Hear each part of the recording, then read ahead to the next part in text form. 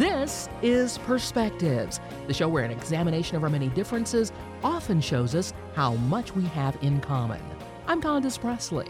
In March, we celebrate the success of women. And on Perspectives this month, our guests are women. Today, we welcome Jamie Weissman. She's the author of the book, We Are Gathered, a big-hearted, clear-eyed story of life's biggest choices, whom to love and how best to love them. That analysis came from another author, Heather Hartman, who wrote the book Happiness, at Cricket Little Road to Simi Ever After. Now, while We Are Gathered is not Jamie Weissman's first book, it is her first novel. More than a decade ago, she authored the book As I Live and Breathe, Notes of a Patient Doctor.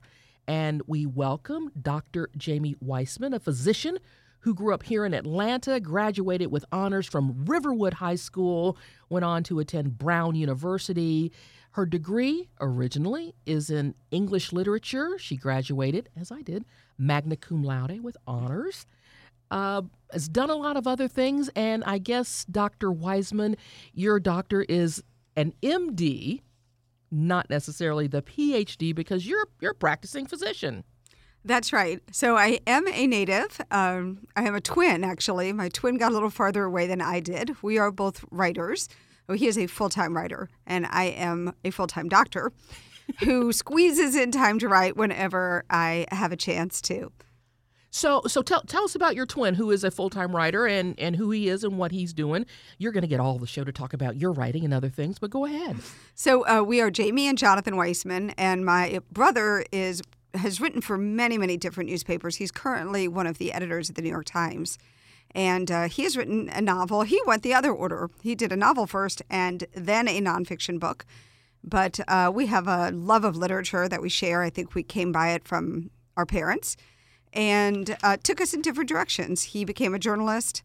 I have a little more of a storytelling approach to things, and medicine is a great place to go if you really want to hear people's stories. And didn't you tell me before we began the show that your dad's a doctor, right? Yes. So my father actually recently passed away, but my father was a wonderful sort of old-timey country doctor in some ways and got swept up in technology because medicine moves very quickly. He did once tell me that despite all the things you could do, he was a cardiologist. So he trained in the days when you really had to look at the patient. That was all you got, that, a stethoscope and an EKG. And medicine really transformed around him. But he did tell me when I was in medical school that the most important thing he did was actually take the pulse. He didn't have to take the patient's pulse. The nurse got the vital signs. But it was that initial contact with the patient that let you know you were there. There are a lot of people who can just randomly touch strangers without going to jail, but your doctor is one of them. We hope you're there to see us and you understand it, but you do think this person, you're going to allow this person to touch you even though they're not related to you. And in many cases, they touch you, in your scalp. I'm on your wrist to take your pulse. I'm a dermatologist. Basically, I see naked bodies all day long. That's not something many people can say who are outside of my profession. So it's fair to say, Dr. Weissman, that through your practice, you've encountered many characters. I have. And I think when people talk about going into medicine, if you love science, that's a necessity. You do have to love science to enjoy being a doctor, but it is only a fraction. So if science is your true love, you might actually want to get the PhD and not the MD, because there's so much about service that's in medicine. And if you don't enjoy interacting with people, sometimes in a very difficult way, you're often seeing people at their worst moment. Nobody actually wants to go to the doctor. You go because you're supposed to, you're getting a checkup. You go to because you have a rash, I'm a dermatologist, you're uncomfortable, something's bleeding, something's painful, you're anxious. What could this be? So you're encountering people at a time that's not the high point of their life. It's not their birthday. So you have to be ready for that service component of caring for a person and hearing their story, what brought them there. When I was in medical school, actually, they said, you need to ask your patients open-ended questions. You have to let them tell their story. The joke about that was always, if you say, what brings you here to the hospital today, they would say, the bus or my sister. But what we mean is, what concern do you have that has led you to enter my office, my clinic, my hospital today? Your undergraduate degree is in the humanities, in literature, and yet your postgraduate degree is in medicine. You did your studies at Emory. Why not be a full-time writer? Why did you choose the path medicine? Well, there's a short answer and a long answer to that. Well, we'll take the long answer. Okay. Well, my grandfather and my father were both doctors, so that felt a little like the family business. I'm happy to say, though, since it is March and we're talking about women, that I have two brothers, but the woman became the doctor. One brother's a computer scientist, one brother's a journalist, but the woman carried the torch, and from grandfather to father to daughter went into medicine. I do love literature. I have a passion for books and reading and poetry and storytelling. But the long answer there is, if you read my first book, my memoir, I actually had a serious medical problem myself. So when I finished undergraduate and I got this opportunity to study abroad, which was a fantastic experience, I lived in Egypt for a year, I was getting sicker and sicker. And the idea of being a starving artist with no insurance, this was pre-Affordable Care Act, and moseying along that way was really not an option. It was not an option to go to medical school while I was very sick, but I had an experience with medicine beyond what I'd seen through my family. And I had worked in my father's office, and I saw how much fun he had with his patients, but I also saw how stressful it was, how little time he had just for himself, and went a different path until I realized that I myself needed medicine. Once they figured out what was going on with me and were able to get me on treatment, the physicians and nurses and people involved in my care were such heroes to me. I thought, what's better in life than being someone's hero? There's not a whole lot that can really match that. And there are different ways to achieve heroism, but medicine in some ways is one of the easiest paths to take. So once I was healthy enough, I decided I'm going to go to medical school. It's going to fulfill me in ways I had not imagined when I was younger. It's also going to ensure that I have health insurance and access to health care. And the final thing I would say is, in my memoir, I talk about this. Once I got the knowledge, the medical knowledge of understanding my own chronic disease, I was able to take a lot of the burden of my care off of my father. If you have a physician in the family, everyone goes to that person. This aunt is having chest pain. This brother has an ache in his hip. What is going on? And there is a tremendous sense of responsibility that the physician in the family has. I took that away from my father. I was able to make decisions for myself in a way that he would have had to continue to do if I had not gone into medicine. So you pursued the career in medicine. And tell me a little bit more about the memoir. It was, the title of it, As I Live and Breathe, Notes of a Patient Doctor. So in that, you tell us what?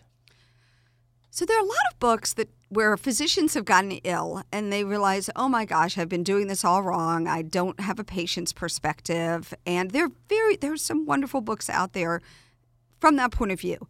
But there really wasn't anything from the opposite point of view. I was a patient first, and then I became a doctor. So I had spent years getting infusions, having operations, in and out of emergency rooms with my illness, and along with the rest of 99.9% of the patients out there, no real understanding of why certain decisions were being made for me. Why was I taking this medication? Why did I have to get this CT scan? So I transitioned from that quizzical patient vulnerability into being a physician, understanding why things were being done, and also a physician's perspective on the patient. And I really wanted to write specifically about that transition. So the first half of the book is very much about being a patient and becoming a doctor at the same time. And I talk about things from the patient's perspective. although I'm able to sort of interrupt myself in the middle and say, I understand what the doctors were thinking now. In your profession, you chose dermatology. Your dad was a cardiologist. Your grandfather was what kind of doctor? So my grandfather started out as the kind of doctor that, you would go to medical school for 2 years and then you would train for 2 years, you were done. So he delivered babies, took out tonsils, then the x-rays came along and he decided he wanted to be a radiologist. And we would joke that basically you just threw radiation at people and ran out of the room. His office was actually the office was on the ground floor and they lived on the upper floors. He was that old-fashioned country doctor at first, became a radiologist. I went into dermatology because first of all, everyone worries about what's on their skin. But I wasn't planning to be a dermatologist. It is the body's largest organ, correct? Well, people have said the interstitium, which is the space between your cells, has taken over. They've decided that's an organ, but that's too ambiguous. I'm sticking with skin. The skin is actually your body's most important immunological organ. It separates you from the rest of the world. And because I have an immunological disorder, I was very interested in that component. It gives you, if you're a dermatologist, you get to take care of babies, you get to take care of the very old. We get you 0 to 100. But most importantly, it's one of the few fields still where you don't have to rely on machines. You go in and you actually look at the patient. And I had this remarkable case as a medical student at Grady Hospital where no one could figure out what was going on with this patient. I was the medical student, so I was, of course, the most clueless one on the whole team. But a dermatology resident came in and said, I think this patient has an autoimmune disease called dermatomyositis. And this patient was sick as stink. I mean, really very ill, about to be intubated. And he was getting every workup under the sun, and nothing was yielding any results. And we said, well, the dermatologist thinks it's that. Let's give it a go treating that. And overnight, the patient got better. And I loved the idea that you could just walk into the patient's room, examine them, and know what was going on internally. And fix it right away. Well, yeah, and the writer who's like, you can't judge a book by its cover. Well, dermatologists judge books by their cover all day long. That's what we do. So you've had this love and passion for writing and literature. Your first book, nonfiction, a memoir. Now you've written this novel, We Are Gathered. It's, I think, about a wedding, but you've given it quite the twist. Tell us about it. So this book is actually, it's set at a wedding, but it occurred to me that when you're at a wedding, most weddings follow somewhat of a formula. And the bride and the groom, there's always the sort of fun romantic comedy aspect of how did you meet? Did you get in a car accident? Did you hate each other at first? But their story really is just beginning. Hopefully they haven't had too much tragedy in their lives up until now. What's more interesting to me, if you're sitting at I've been to many, many weddings. Haven't we all? Right. And some are interminable. And you start to look around and think, what is that person thinking? And how did this odd-looking fellow come to be at this wedding? They seem a little out of place. So I imagined who the other guests were at the wedding. And I had a lot of fun sort of bouncing them off each other and interweaving their stories. I'm more interested in where you end up, in a sense, and then going back and looking at how you got there than I am in following something that's more predictable. Boy meets girl, fall in love, get married. So these are actually much more damaged people than your typical bride and groom. And they've come together on a day that's there to celebrate love. And I really wanted to write about the idea of love, but I didn't want to write about your typical boy meets girl, girl meets boy love. I wanted to write about more painful forms of love. A mother for a sick child, a drug addict who has been forgiven by the people in his life who have suffered at the hands of his abuse, the consequences of his abuse. A Holocaust survivor who's all alone at this wedding and only tangentially related to the people who are there. A schizophrenic who was on his way to having a great life and had a serious psychotic break. I wanted to put all of these people in the same place and have them see each other. And in that feeling that you have at a wedding, you go to a wedding and you may be a little bored. You may be like, oh, I can't believe I had to buy another blender for these people. But in the end, there's always something that gets you when you're there. There's the hope of this love. There's the feeling, oh, your life is starting. There's that joy that you feel of the optimism. You're not thinking about, oh, these people are going to get divorced. Well, some people do, but hopefully not. And I wanted to take that compassion and joy and love that people are feeling in sort of a general way and give it to these damaged souls. When do you find time to write? I think everyone asks me that question, and there's a reason there's a big gap between one book and the other. So my children are teenagers now, and I wrote the memoir while I was finishing my residency, and I actually published it just a few weeks after my daughter was born. So, and I was pregnant with my second, actually a few weeks. Well, but I finished it a few weeks after my daughter was born. It publishes about a year later, and I was pregnant with my second daughter. And then I couldn't write anything. My kids were little, I was working, and I actually just told myself there's a time and a place for everything. And we all have to function under the assumption that life is long. It isn't always long for everyone, and that's a whole nother book that you could write. But functioning under the illusion, at least, that life is long, I'm going to give myself time to just work and enjoy my young children. Then when the children got older and they were doing homework, I would basically open up my computer and start writing. When we would all be around the kitchen table, they'd be doing homework, and I'd be writing. And I transformed from this prima donna writer who needed utter silence in a room with no distractions to someone who could write on an airplane. I could write with the phone ringing, with the television on. I just found time to write. What made you want to write the novel? So this novel, I say, is kind of like ribs. You cook it slow and low. I wrote it really slowly. And it began, I quote William Faulkner a lot because he said he wrote his book, The Sound and the Fury, which is just such a magnificent book. It is. From the image of a little girl climbing up a tree. That was it. Dirty, skin to knees, climbing up this tree. I was at a wedding. There was a man who had been very powerful, who was in a wheelchair and had had a stroke. That's all I knew. The funny thing about this book is because there are distinct characters and because it's set in Atlanta and I grew up in Atlanta and it's in the Jewish community, that's the community I grew up in, people are kind of who's whoing. And what I tell people in response to this is, it's a fiction book. None of this is true. I don't have any great insight. You may know someone who is a Holocaust survivor. You may know a grandfather who's had a stroke. They have their own story to tell. I made it up out of my imagination. But I was so struck by the idea that a once powerful person could be so powerless, he couldn't speak.